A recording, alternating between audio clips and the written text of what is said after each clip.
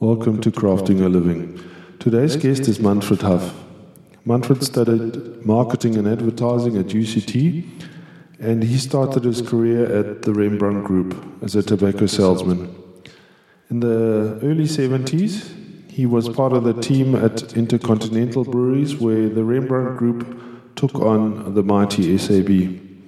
Later in his career, he used his experience to bring the Windhoek beers to South Africa, and he now is the sales manager for Flair Beverages, who import Erdinger, Paulaner and Bitburger beer. Let's welcome Manfred. I used to work with Manfred many years ago, and Manfred is back in the beer business. Welcome, Manfred. Manfred, you started in the beer business, when was it? How old were you?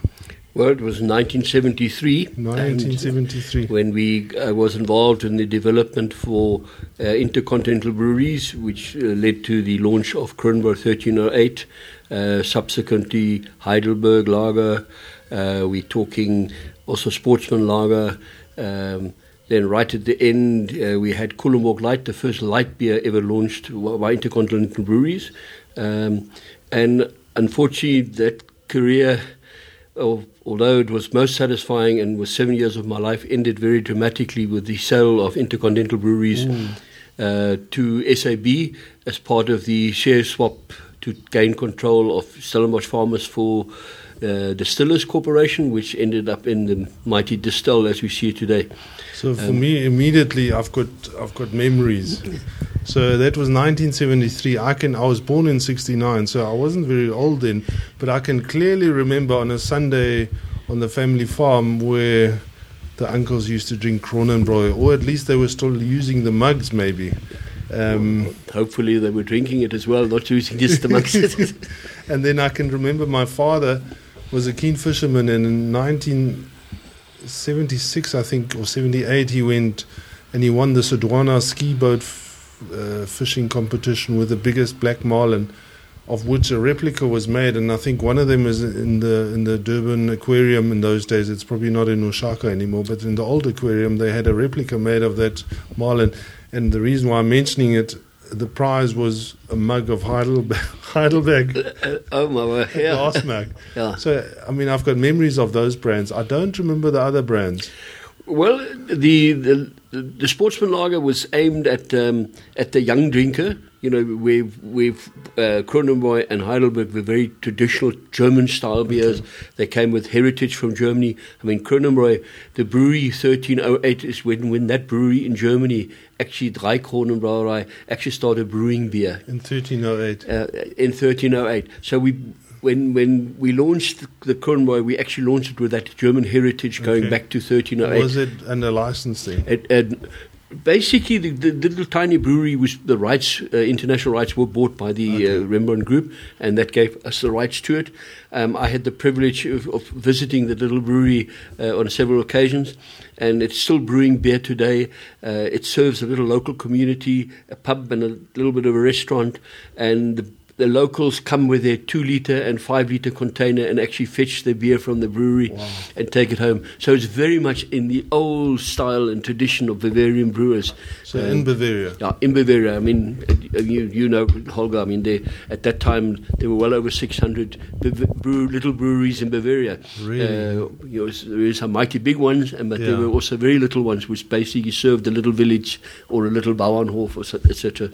Wow, that's and in Bavaria, how far from Munich? I mean, as a reference point. It is about, not quick one. You caught me on that. I would say plus minus 100 odd kilometers from an hour's drive from Munich. Yeah, I'd love to find that brewery one day and go and visit it. Well, maybe if we have a chance to go over in October, we can go and actually try and uncover it again, and you and I can have a beer there. Yeah. I did a similar pilgrimage to the Kaltenberg brewery once. Okay. I visited, my brother-in-law was a tennis coach in Austria, and then we went to visit my sister who was living in, I think in Berlin or Leipzig, and we met in Munich, and we went to hunt for the the Kaltenberg Brewery, which is obviously the home of Prince Leopold von Bayern. Yeah. You say he was also involved somewhere along the line? Yes, he was a director of Dreikorn Brauerei, which was a registered company in Switzerland, which we used.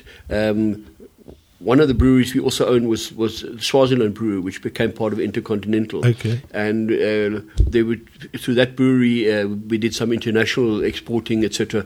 And that is where the international company was created, which was not the local company, because of in those days, it was not so fashionable to export out of South Africa. Yeah. Okay, so 3 Kronen.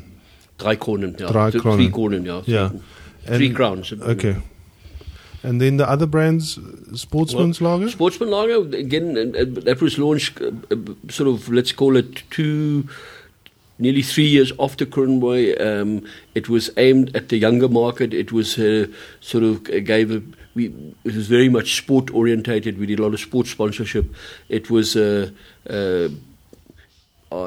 brand that we felt that would appeal to the younger people more. Where the just going to move this mic a little bit closer, if you don't mind. Where the German beers were more based on the traditional German heritage of beer making. Okay. And then the other ones were Kullenburg Light, which was the first light beer ever produced. Sounds like a 5-liter wine. But it's spelled like the Danish Kullenburg. Okay. Was it also then under license from? No, it wasn't. It was our own, but it was basically original, first ever light beer produced in South Africa. Okay. And then the last beer that the company launched prior to its departure was a brand from America with an American image called Colt 45. Yeah. Which SAB must have got whiff of, and prior to our launch, they launched Stallion 54, which was, and that really didn't, it all happened in the end, and actually that beer never made a mark in South Africa, but then, of course, the brewery was sold at that time. Yeah, and I think that's what's probably been written about most, those two brands, isn't it? Absolutely. That's how you call, if you use marketing espionage, and you actually then find a counter attack to somebody else's brand. That sounds a little bit like in the late 90s when there was a Hofbrau launched by Namibian breweries and SAB at the same time, isn't it? Absolutely, very much the same sort of thing. Yeah. The one was some Hofbrau and the other one was also Hofbrau. Yeah. But again, in Heidelberg, what was... Heidelberg was basically also a German-style lager. Its claim was that we used Hallertau hops. Mm-hmm. It had a very hoppy, quite a spicy taste, a drier beer than Kronenbourg. And you can remember all this. Sorry? And you can remember the taste. Because, I mean, when you're involved in the differentiation of launching beers, you try and create a beer to suit certain segments of the market. And Heidelberg was created to appeal more to the drier, more the Pils type market, where Kronenbourg was definitely a lager, or Germans would have called it a Helles, which is easy drinking, very, very, very easy drinking beer. Preferably in a liter mass. Yeah, and you could actually finish a mass with it quite easily. Okay, so Hallertau hops is obviously one of the most famous hops out of Germany. It is the hops growing region in Germany, where I think, if my memory serves me correctly, was probably 90% of the German hops comes from that region. From that, and then there are certain selected hops were specially produced for this flavor and that flavor, etc. And one of the styles was that Hallertau hops that was used for Heidelberg, was there to give the Heidelberg that specific flavor and taste. And what was the market like in those days? I mean, you came onto the market. There was only SAB, or were there any other players? Well, I mean, prior to Intercontinental, of course, was... let's start with you. What, you were straight out of school? Varsity? No. I joined the Rembrandt Group after varsity as a manager trainee or marketing trainee. Where did you study? In Cape Town? Stellenbosch. University of Stellenbosch. Sorry, Cape Town. Stellenbosch. Although I've spent a lot of time in Stellenbosch with my friend, but I was University of Cape Town. I then joined the Rembrandt Group. as a marketing trainee or trainee managers, we were called those days. And I spent my first, call it 12 months on the road selling cigarettes, cleaning POS, doing depots. I was also involved in the launch of the Freedom Parks under the banner of Dr. Anton Rupert. And I was very much on the cigarette side, and then I was moved to the international division at Rupert International, where I got my first marketing job. And from that led to the beer. And what did you market? But basically, I was on the cigarette side, product manager on the cigarette side, and then from there I got involved because of my German background with the Kronenbräu, and that's how I got involved in the beer side. And did they make you smoke? I did smoke in those days on my own. I willingly smoked, but I did give up smoking in '76. And just tell us a little bit about the group in those days. Was it Distell? I mean, Distell didn't exist as we know. No, it was Distillers Corporation, which was the one leg, and Castle Wine EK Green was the other liquor division. And then, of course, you had Rothmans, the cigarette companies. Was various companies. There was Dunhill, there was Rothmans of Pall Mall, there was Rembrandt itself, and then there was American Cigarette Company, which owned brands like Paul Revere and Peter Stuyvesant, and then there was the Rhodesian Company, which is Winston Tobacco, which owned brands like Gunston and Winston, etc. So yes, there were several cigarette companies, but on the liquor side there were two dominant companies: one Castle Wine EK Green and Distillers Corporation. Both owned by the Rupert. And they were all owned by the Rupert Group. Okay, and then Stellenbosch Farmers Winery was opposition, and KWV was basically KWV, which was a cooperative at that time. Okay, and the whole. And then, of course, you had Gilbey's as well. In the liquor, if you took the liquor trade, there was Gilbey's as well, and then Union Wine, etc. I'm trying to think. There was, of course, smaller ones, but those were the major players in the liquor market as such. So Gilbey's became Guinness UDV, Correct. and then Brandhouse, and then Diageo. Correct. At least in South Africa. Yeah. So, and that was even then owned by the UK guys. Correct. Yeah. And Pernod Ricard and those guys weren't around the French. Yes, they were, but they were not a significant players in those days. Okay. And in terms of spirit, local spirit, was Edward Snell on the? I think Edward Snell. I mean, they claim to be since 18 something, but but you don't remember. I would probably, and I might be wrong on this, but I would say that if they were around, they were very small. I know it's still very much later in the liquor business, and today quite a dominating factor in the liquor business. But I'll be honest, just to remember, let's call it the mid-70s. If they were around, they were relatively a small operation. We can certainly clear that up with Dave Kelly or Dave Hooper, but Dave Kelly certainly worked for Distillers, and we met Dave Kelly at Hillcrest Tops the other day. But his biggest one was Castle Wine EK Green. That's where he came. Was that his background? And Gilbey's? No, Gordon's. Gordon's, which was part of the Distillers. Okay, so Gordon's Gin. Gordon's Gin was his big story. But then he ended up working for Edward Snell and. That's right. He had his spell. And I think that's. I think where that refers to was more the 80s, I would say, rather than the 70s. Okay. All right. And then, then there was a big deal with SAB and well, basically, and the Rembrandt Group. I was down in Stellenbosch. We did the beer presentation to the board, at which we put forward. Basically, our arguments why we should be here, the success we've achieved, and what we believe was the growth of the beer market versus. At that time, there was a lot of rumours around flavoured wine, and flavoured wine being the big entry and volume brand into the markets. We, as beer people, felt that beer was the right answer.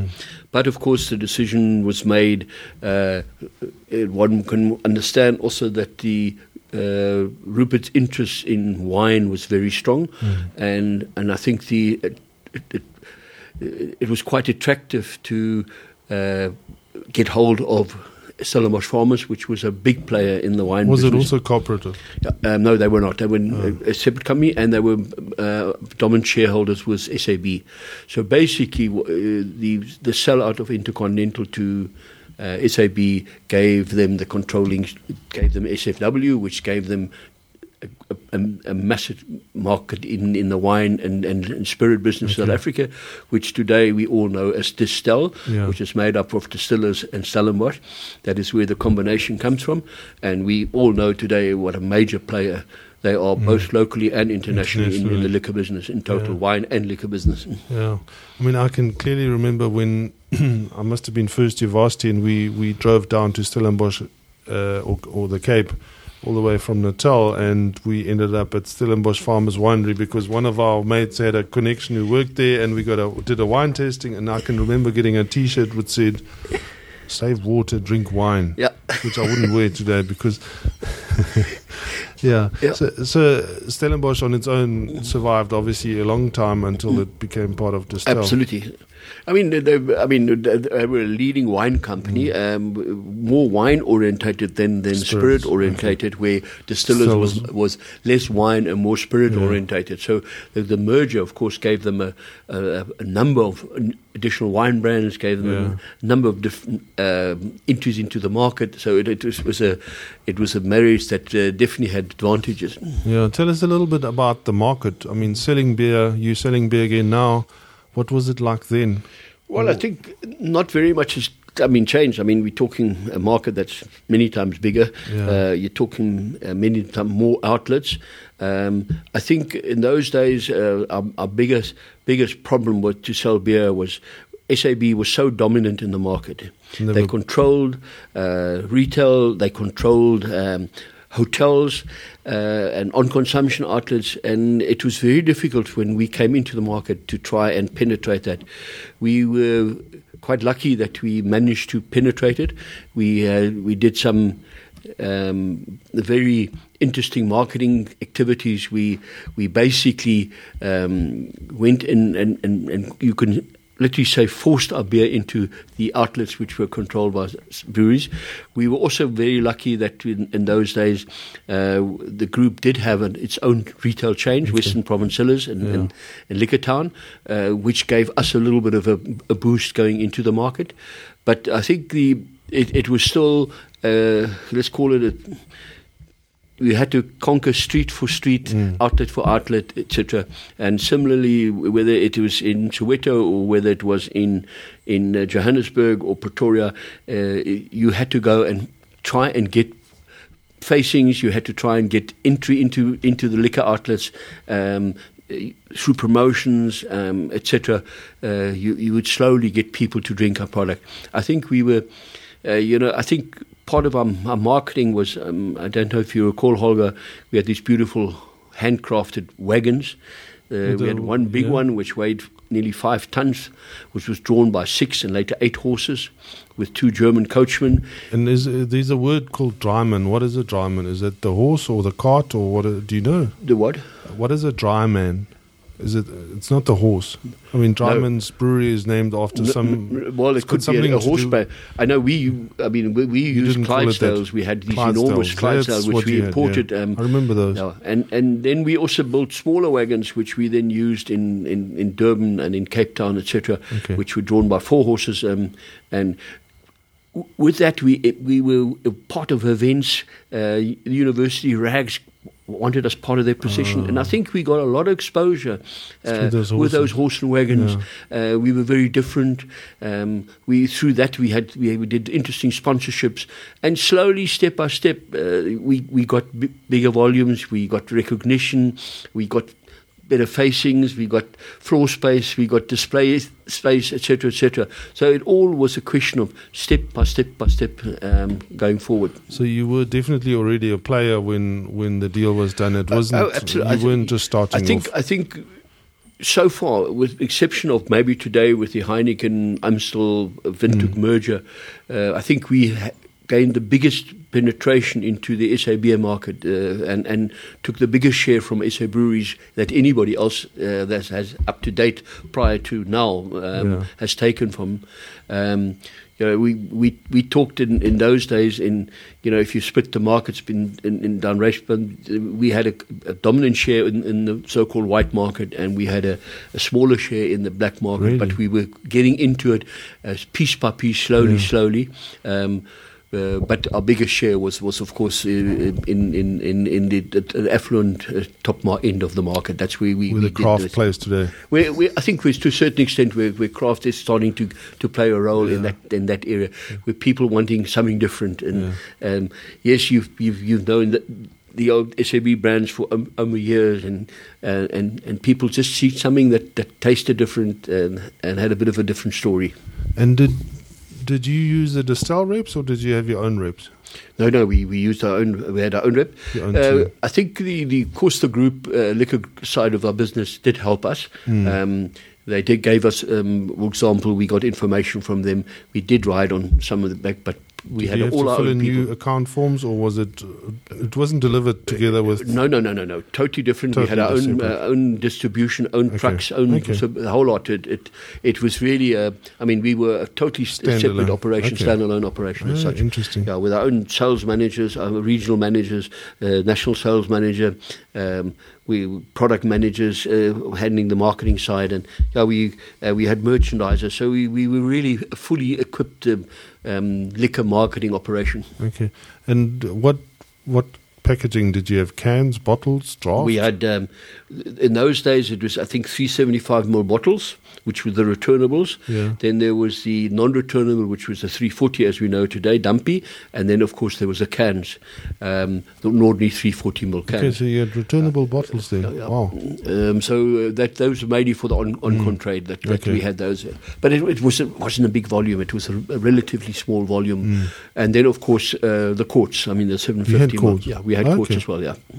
And draft wasn't. Yes, right. Yes, draft was very much a Kronenbourg thing. Yes, we aimed at. We started off what I always call pockets of excellence and created them, i.e. maybe the German clubs and the German activity centres, German school, etc. But then from there on it went out, and we definitely were a draft of choice down the line in the latter part of the operation. And just remind us the timing. When was that? Well, basically 1973. That was the beginning of Intercontinental Breweries, and it basically ended in 79 with the sell of the. So basically, you can say 7 years, and just over 7 years, not quite 8 years. And did you work directly with Dr. Rupert then, or? Who? You? I personally had the privilege of meeting him and working when I was at Stellenbosch at head office. Yeah. So it was a great privilege to work with the top and his brother, he was head of marketing, and I was very close with him, J.A. Rupert. And then, of course, his other brother was J.P., which was responsible for the production side. And as the Belgians always said, to try and differentiate between the three brothers, they would say J.P., it was just production. J.A. was just advertising. And A.E. was about all and everything. Can't imagine that massive organisation being run by three brothers. Yeah, well, I mean, there was other directors, Jan Herzog, etc. But those were the three brothers directly involved in the business. And I think I had the most dealing with J.A. Rupert, who's the marketing, the marketing. Let's call it Fundi in the group. And okay, interesting. And then they sold the business under your feet. Well, they basically sold it. I had an opportunity to go to the German Brinkmann arm of the cigarette business. That was an option that I had. Yeah. I felt that was within the Rupert Group. Which within the Rupert Group, yeah. I felt I didn't want to go back into cigarettes. As a matter of fact, I did feel a little bit hurt that 7 years of my life, which I really intensely worked for the brand, to have started, and I had an yearning to go back into what I really wanted to go into, marketing and strategic marketing. And the best road for that was to go into advertising. And at that point in time, an old colleague, also Rembrandt colleague, Joel Loftus, he and I worked together, had started a small advertising agent called Safmark International. And I was asked to join them, and which I duly did. And we then later merged with a far larger agency, KMP, or Kirk Moran Potgieter, which is today part of the Saatchi group that owns that advertising agency, but that was way after my time with him. Yeah. But we were involved, and my main involvement at that time was in tourism, which we handled the SATO account, which the South African Tourism, and we also handled the export of fruit, which was just starting to become a factor. But in those days, and fish, of course, the Lucky Star, pilchards, etc. But we found it difficult to operate an operation overseas, and by having a German passport and gave me an opportunity to open an office overseas and to establish our export operations, as you can call it. Although that wasn't directly an advertising job, but it was indirectly a marketing job, and it was quite an interesting phase of our life. And not out of Spain or out Spain or... No, that was very much later. I mean, out of that developed today. I mean, today our fruit export business is an enormous business. Yeah. In those days, it was a relatively small and fledgling business rather than what it is today. So yes, it's very much different. Okay. And then you spent a couple of years in that formal kind of advertising. Yes, I was in advertising basically. All the time. I then decided to move to Cape Town with my aging parents. Was that from Stellenbosch or from Joburg? From Johannesburg. Okay. From Johannesburg to Cape Town, where I was again also involved in advertising. I, for example, handled some of the Distel brands. From that side, I also was involved with the Volkswagen brand, the David, if you might call the David Kramer commercials with the Combi. That was part of that. Was my life as well. So yes, and then advertising was absolutely. I did right up until the time when I got involved in an advertising agency which I bought in Windhoek. And on my visit to Windhoek and establishing the company, I went to go and see Namibian breweries, or those days it was called Southwest African Breweries. Yeah. And I got involved, and they said to me, we have a problem that with the border war, etc., SAB is getting into Namibia, and they saw it as a major threat, which I totally agree. And just for the listeners, you were actually born in Namibia? Yes. You were born in Windhoek? No, I was born in Munich, in Germany. In Munich, okay. Came out as a little boy. Okay. I was 2.5 years old. And my father built the pump station at Rooibank in sort of 40 kilometers in the desert from Walvis Bay. And was that water used to brew beer? Or that water was basically, what happened is the Kuizeb River runs underground, and there was an enormous lake under the dunes, and they had needed someone to devise a pump station which operated 300 meters underground. Okay. Anyway, that was my father being engineer. Yeah. That's what he did. And so then we lived in Namibia. I went to school in Namibia, primary school, and then my parents moved to Cape Town in the 60s, and that's when I moved. We all moved to Cape Town. I completed my schooling at the German school in Cape Town, and then the University of Cape Town. And you lived in Camps Bay? And that's where we lived, in Camps Bay. Okay. Yeah. Well, back to 86, we went to Namibia or Southwest Africa in those days, and the challenge was, how do we defend, number one, this was the question, defend Southwest Africa breweries, the Windhoek brands and the brands they had, against the onslaught of SAB, which came via the troops, the war that was raging at the time. And one of the things that I came up and proposed to them was, it's no good defending a small market, which if you took the Southwest African market versus South African market itself, was probably defending a 2% market versus a 98% market. And my strategy and thoughts were, let's go and take them on in South Africa. And they had a monopoly in Namibia. They had monopoly in Namibia. SAB had a monopoly in South Africa. Because by then they had bought Swakop breweries, eh? No, they're not. They bought the brand. They never bought the brewery. The Hansa brand? Yeah. Okay. They bought the Hansa brand, but not the brewery. Okay. And what happened is basically it allowed us... It's raining, that's nice. Yeah. it allowed Windhoek to number one, defend, but also to able to gain volume. So whatever they lost through the border operation, to gain more of that in South Africa. And it was very simple. Go and get a small, tiny percentage of the big market, which is, in any case, worth more than losing 10-20% in Namibia, which ultimately did. And I mean, if you look at today, yes, they've lost share in Namibia, but they've gained a lot more being a Southern African brand rather than just a Windhoek or Namibian brand or Southwest African brand. And how did the SAB beer get into South Africa? Did it come in?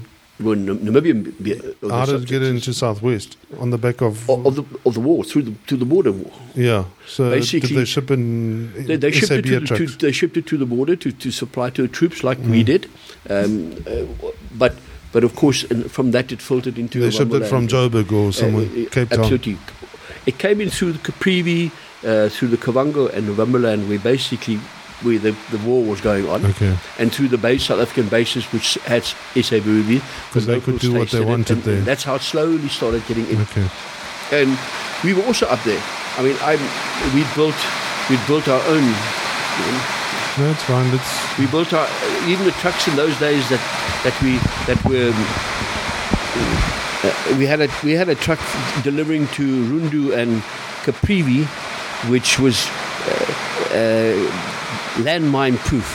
It actually was shaped like the military vehicles, so that we could deliver our products all the way to Caprivi and to Kavango, even in those days of the war situation up at the top.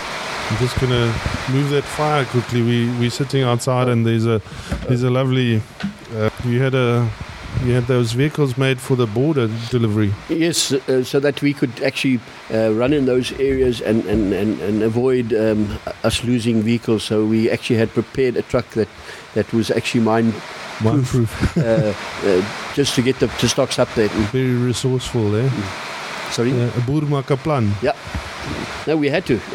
And we basically, we stepped up. We built more depots up in the north, in Rundu and in Caprivi and Novemberland. We had a strong association with the big 7 November traders who ran big beer depots. And who were those, German guys or? No. They were, for example, Franz Ndongo was the biggest one of them. Very powerful in that area, very dominating in terms of beer. They were liquor warehouses and food warehouses. Owned by locals. Wow. Owned by the locals, yes, absolutely. Okay. And we developed our relationship with them so that we were better than, let's call it those days, South African breweries who's coming into that market via the military. Okay. And then tell us a little bit about how were you involved in getting Windhoek into South Africa? Yes, I was very much part of the strategy, and I was involved in the foundation of our first depots, i.e. Cape Town and Johannesburg. Yeah. We had the board authorized the purchase of Interlinks, which we then ran our first beers into South Africa. And then bringing back our raw materials, i.e. glass, cans, etc., from South Africa.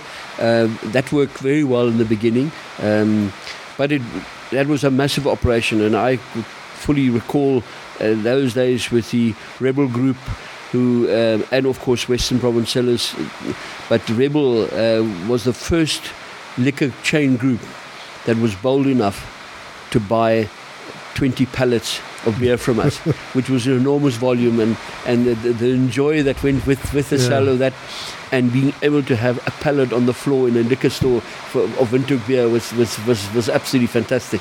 Yeah. So, and then that's what Bacardi Rebel is part of today. So you would have run. That was those days was Rebel. It wasn't Bacardi Rebel. Bacardi was something else. Yeah, Bacardi was separate, and then they joined, and then. And who owned or who controlled Rebel?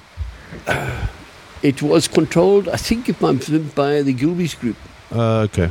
They were not SAB. So, otherwise, so can you recall? Because Liquor Town and Western Province was one group. Was there was Rebel was another group. Okay. Then Solly Kramers, which was breweries. Yeah. And then there were. Then the beginning, Liquor Cities was sort of starting to become a group. Manny Yeah. I think he's 21 years old or 22, 20. He started in 94 at his. Yeah, that's right. He was the latter part of. But he was involved in the industry before that. But I don't know what he was called then. Yes, he was. He had outlets, as I say, at the time. Many, and I know he was involved in, but not in the Liquor City as we know it today. Yeah. Okay. And then Spot On, obviously, I don't know when that started as a franchise. Can you remember that? No. That was a little later. It was later. Okay. So Rebel was one of your first big customers, and you opened a depot in Randburg, I think, eh? Yes, correct. And in Cape Town, in Bellville, and Greg Holtman was one of the who's today still in the business? beer business, was involved in our Cape Town operation. Okay, and were those outsourced, or did he work there for you? He worked for us, yeah. No, they were our own depots. Okay. And I mean, they were small little warehouses at the time. I mean, if I look back I look at volumes today, and I look at how we started with small warehouses and 4-ton trucks and buckies, and from where it's developed today, being a massive distribution setup with trucks and etc. Yeah. And can you remember any names out of Joburg? I don't. You don't remember? No, I don't. I remember name George. Yes. There was a George, but you don't. And then obviously the Peter Hoyer, or Peter Hoyer's father was Peter Hoyer's father was. He then became the Durban operation. That's when we started using, which was not directly when we started using distributors. Agents. Okay. But the Joburg and Cape Town were own operations, where Natal was a distributor operation. Okay. So Peter Hoyer's business, which he exited out of last year, I think it's called Beverage Emporium now. It was Team Liquor. Yeah, Team Liquor. That's correct. And his father owned a business which later became what is known today as Liberty Liquors in Argyle Road. Okay. Yeah, that's sort of the root of where he was. Okay, so I mean, how long did you work with the Windhoek? So you were working as an agency for them, or did you work for them? No. Okay, I must maybe go back after that proposal, and the question was, now we're going to go to South Africa. It's not a bad idea. It is a question, who's going to do it? And then I joined Namibian Breweries, or those days Southwest African Breweries, full-time basis, and I was on their staff full-time doing the job.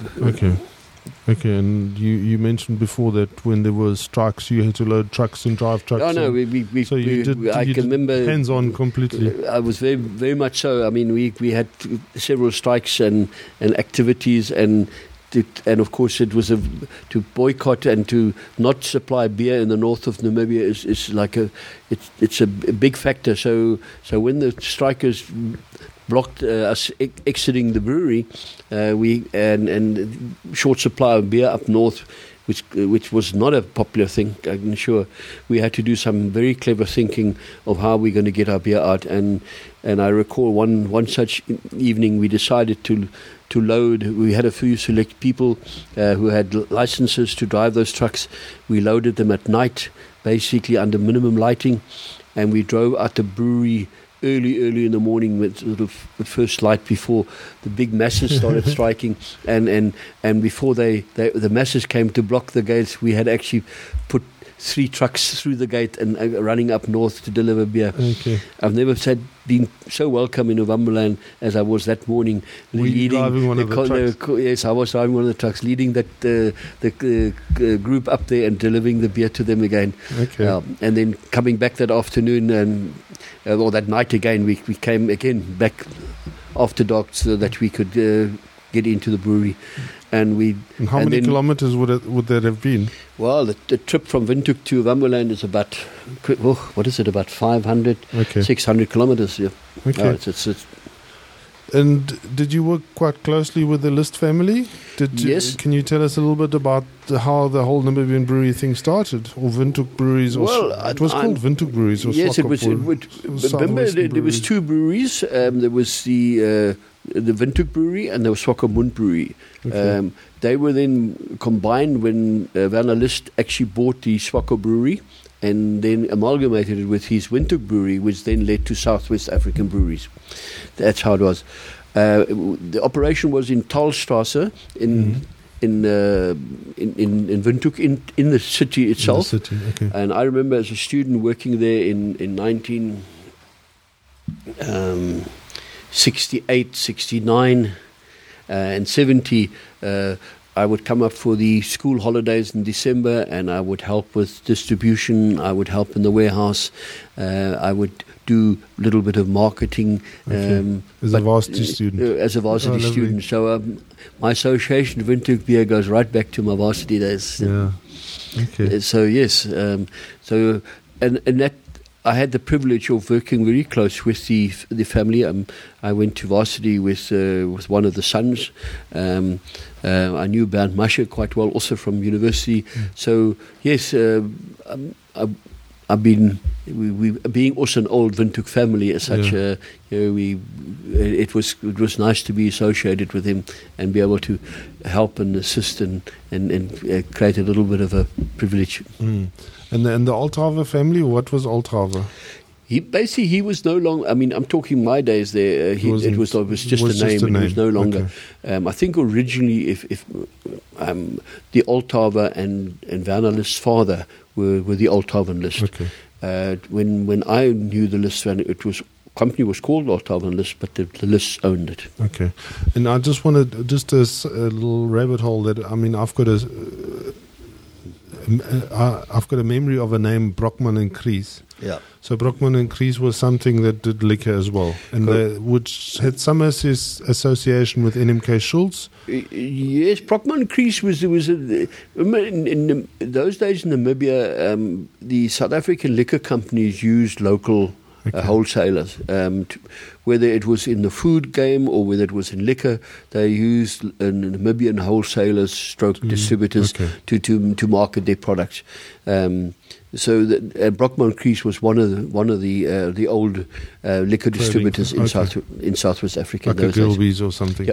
Yeah. And for example, the Teuber family owned the Gilbey's liquor franchise. Yes. They did the Gilbey's brands, if I can call it that, in Namibia. Brockman Kries did I think Distel brands and imported brands. They were also very strong in imported brands, i.e. the Jägermeisters. And that was the NMK equivalent. Okay. So NMK Schulz was in South Africa, and they were the importers of, if I remember, Erdinger, Jägermeister, Straw Rum. Correct. Frangelica later. What else could there have been? Aquavits and all sorts of German stuff. A lot of German brands, and then of course later became very much known for their wine, the distribution and the wine brands that they held. Okay. And then you mentioned Teuber. We know that the Teuber family built the Wartburger Hof, which is obviously very dear to our hearts. Correct. And so they were actually from Wartburg and moved to Namibia? Or how yes, did that work? I think what happened, of course, the Teuber family at that time were also the agents for Bayer, and they had a massive operation in Joburg. And Bayer Pharmaceuticals. Correct, pharmaceutical and the Aqua Film business in South Africa. Okay. And they also owned a distribution operation in Namibia, or Southwest Africa those days, which had three legs. It had a perishable division, i.e. frozen and cold food. It had a dry goods operation, and it had a liquor operation. Okay. It was known as Teuber & Carson, Southwest Africa, a large, again, distributor, which, again, was very much part of the landscape in those years. Okay. And how long did you work in Namibia? Or were you then moved back to South Africa? Came back to South Africa in 94. Okay. It's basically, it was a decision which was a very difficult one for me. I mean, we loved being in Namibia. We probably would have stayed, but for personal reasons, we wanted to go back. My mom was not well at all. I wanted to spend time and look after her. And we definitely, my wife was going through infertility treatments, and it was better for us to be in South Africa and to do this, which we wanted. So it was very much for personal reasons, not for anything else. And then you moved to the Cape. Then moved to Cape Town. Okay. And then out of the booze business? Yes, I went out of the booze business. I did a bit of consulting for Vleis Central, but then I got involved which was another love of mine, is maybe motor cars.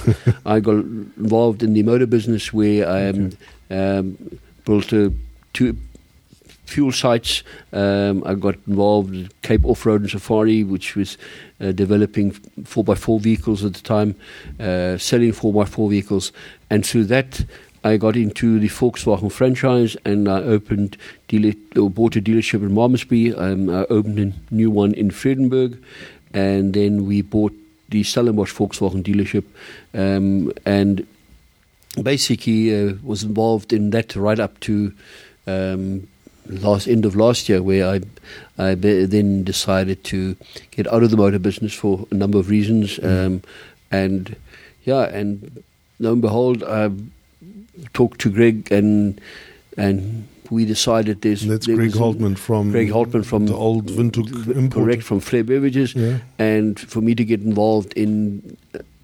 Johannesburg market, Pretoria and KZN market, to try and establish the base for the German imported brand, which is the base for Flair Beverages.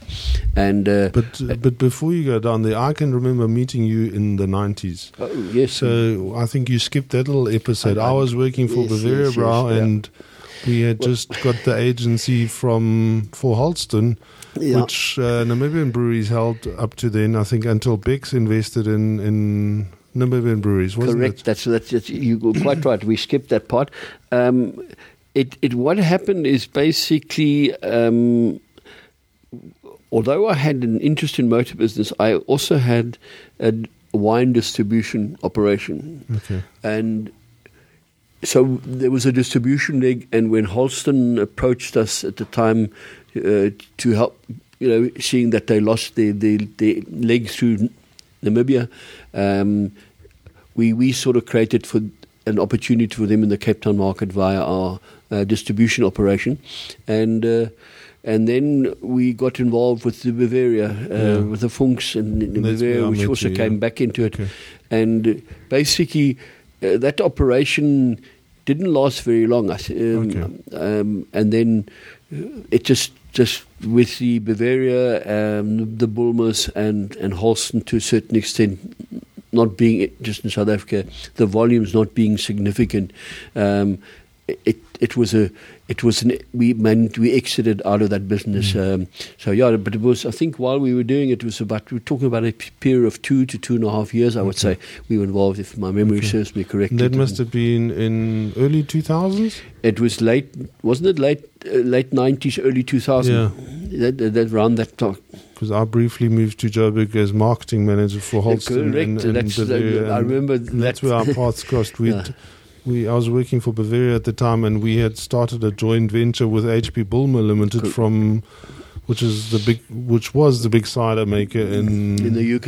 In the UK, and obviously, and at the same time, the Holsten brand happened to be available, and I think we tried to get that back on board. And I was asked to help with the Holsten launch in South Africa, which really didn't work out well at all. I think Windhoek did very well with Holsten, but when we tried to move it was an absolute disaster. I think the exit and the re-entry of Holsten, I think that it, from a brand, it took a big knock there, and it never really got to the heights again that it did previously. There was some wonderful. I mean, I remember calling on all the big Holsten customers because we had the list, and I mean, there were some really, really faithful outlets. Holsten Draft was massive before we took it over, and so that's where I think our paths crossed in end of early 2000s or something, and I think it wasn't. You say it didn't last very long, 2.5 years. And then now, let's talk a little bit about Flair Beverages. So Flair's been going ever since, I think, Windhoek. Did they ever become the Windhoek agent? No, Flair Beverages came out of the let's call it the dropping away of NMK Schulz. Okay. Greg then decided to go on his own, and he managed to get the German brands that MK Schulz had, and he started marketing those again, i.e. the Erdinger, the Polana, the Bitburger, etc., together with the Schladeras and the Bärenjäger, etc., etc. Whatever could be rescued from the NMK portfolio. Correct. And then, he handled other beers. He handled some whiskies. He had quite a widespread liquor beer portfolio, which the company still has to a certain extent, although it's less reliant on the liquor side and the beer has become a bigger factor in the whole marketing effort. Okay, so let's look at the beers. Bitburger is a massive German Pils, isn't it? Correct. Probably one of the biggest draft Pils. It was probably the biggest Pils producer in Germany. Yeah. They have in Germany also one of my absolute favorite Pilsers, the Königspilsner. They are a large operation. Yeah. Also internationally. In Africa, I think they're only represented in South Africa. I know they've now expanded into Kenya. And that would be probably the biggest opposition of Warstein, or what do you think? Could be, yeah. But as I say, but that's Bitburger. The Erdinger brand, of course, Bitburger is a typical German Pilsner. You just drink as much as you, and it's available everywhere in a small little Pilsner glass on tap. It's available on tap. It's available in the 330 ml. And I think today one of the big absolute potentials for Bitburger is their Bitburger Drive, their non-alcoholic product, which is really starting to find a lot of customers and a lot of supporters. And I think that in itself has is I think that's a trend worldwide. Where if I think of back in the Kronenbourg days, we're launching Kronenbourg Light, which is the first light beer, and today to actually have a beer that tastes like a beer, and that is and that has got no alcohol or absolutely so little that you can't call it alcohol. Okay, and then in the portfolio we've got Polana, which is obviously, I think it's 49% owned by Heineken, isn't it? Or is it not? I'm not sure. Okay. You're actually saying something which I'm not sure myself. I mean, Polana, known as one of the old Munich breweries, together with the Löwen and the Hacker and etc. One of the few that's at Oktoberfest, eh? And one of the ones that has a massive tent on the Oktoberfest. And still controlled by a family. Eh? It's still a family controlled, as I say. It might be a shareholding, some international. I'm not sure of that, but it's definitely a name. If you Munich, Polana, and beer are synonymous with one another. And then obviously the massive Weissbier brand of Erdinger, which is a massive export brand. Absolutely. I mean everybody reminds me, I drink this when I'm skiing somewhere or when I'm there. I'm drinking. Everybody always drinks Erdinger. And I think with the Bavarian Weissbiers, where Erdinger was probably being the most international of all, has become the sort of benchmark in today with all the craft breweries. People brewing Weissbier, I believe the Erdinger Weiss brand, over 300 years of Weissbier brewing is the benchmark. I mean, they've managed to perfect it. I do believe it's absolute top in, and as much as everybody else is starting to brew Weissbiers, Erdinger and the Munich Weissbiers are where it all started, because that is the traditional form of beer making and drinking in Bavaria. I mean, it's not the most flavorful beer, I think. Out of there's definitely some Weiss beers like even Polana, which I think has got more flavor and more spice in it. But it's certainly, as a brand, it's got massive appeal. Eh? Now, I think if from a personal point of view, I think Polana is a more tastier Weiss. Where Erdinger is a very much balanced Weiss beer. It appeals to a wider. That's why I think it's become such a world brand, because it has a wider appeal. And of course they've created the clear one, the Kristall. So they again catering for those who maybe not want to really have the traditional. Cloudy Weissbier, they've got a filtered Weissbier, etc. So, yes, I think it's become just a big international brand. And just just in closing, you are now setting up this business nationally for Flair Beverages, setting up Joburg and KZN, and I guess filling in the gaps in the rest of the country. So you're finishing off your career selling beer again. Yes, absolutely, and it's delightful to be back in the industry, and it's actually, I find it quite amazing that so many people I bump into still in the liquor trade today, and some of them do even remember me, and so it's actually quite gratifying to be able to be back and to apply the knowledges, and I can say today, it's not different to what it was in those days. When you started, it is just 10 times bigger. It's just 10 times more, but it is it's as challenging. And I find that the big thing which we applied and applied throughout my years in the liquor business is to offer good service, and I think that core principle today is still very much so. If you offer a product, you supply service with that product, you look after your customers, they will support you, and you will go somewhere. And that to me is no doubt that hasn't changed. And unfortunately, it doesn't. Not all companies apply that same principle, but I believe very strongly in service levels and looking after our customer. And to me, that's always given me success, and I'm pretty sure it will help me on this last venture of mine to again achieve success. And you're not revealing everything, because there are some exciting things on the horizon. And I mean, I don't know how much you can share with us, but certainly there's some stuff happening, and we look forward to hearing about those. I mean, yes, there is definitely interesting developments. I think everybody believes in the craft market being a growing part of the South African beer market and beer scene, and no doubt it's there. And I think we are looking at some exciting developments in that segment of the market. And put you in, as I say, watch the space, and we'll just talk again later in the year. But there are exciting things in the pipeline, and I think there's opportunity. I think the mass market, which is dominated by the big brands, of course, South African breweries, and Heineken, there are people that are just wanting to have something different, to be able to experience something.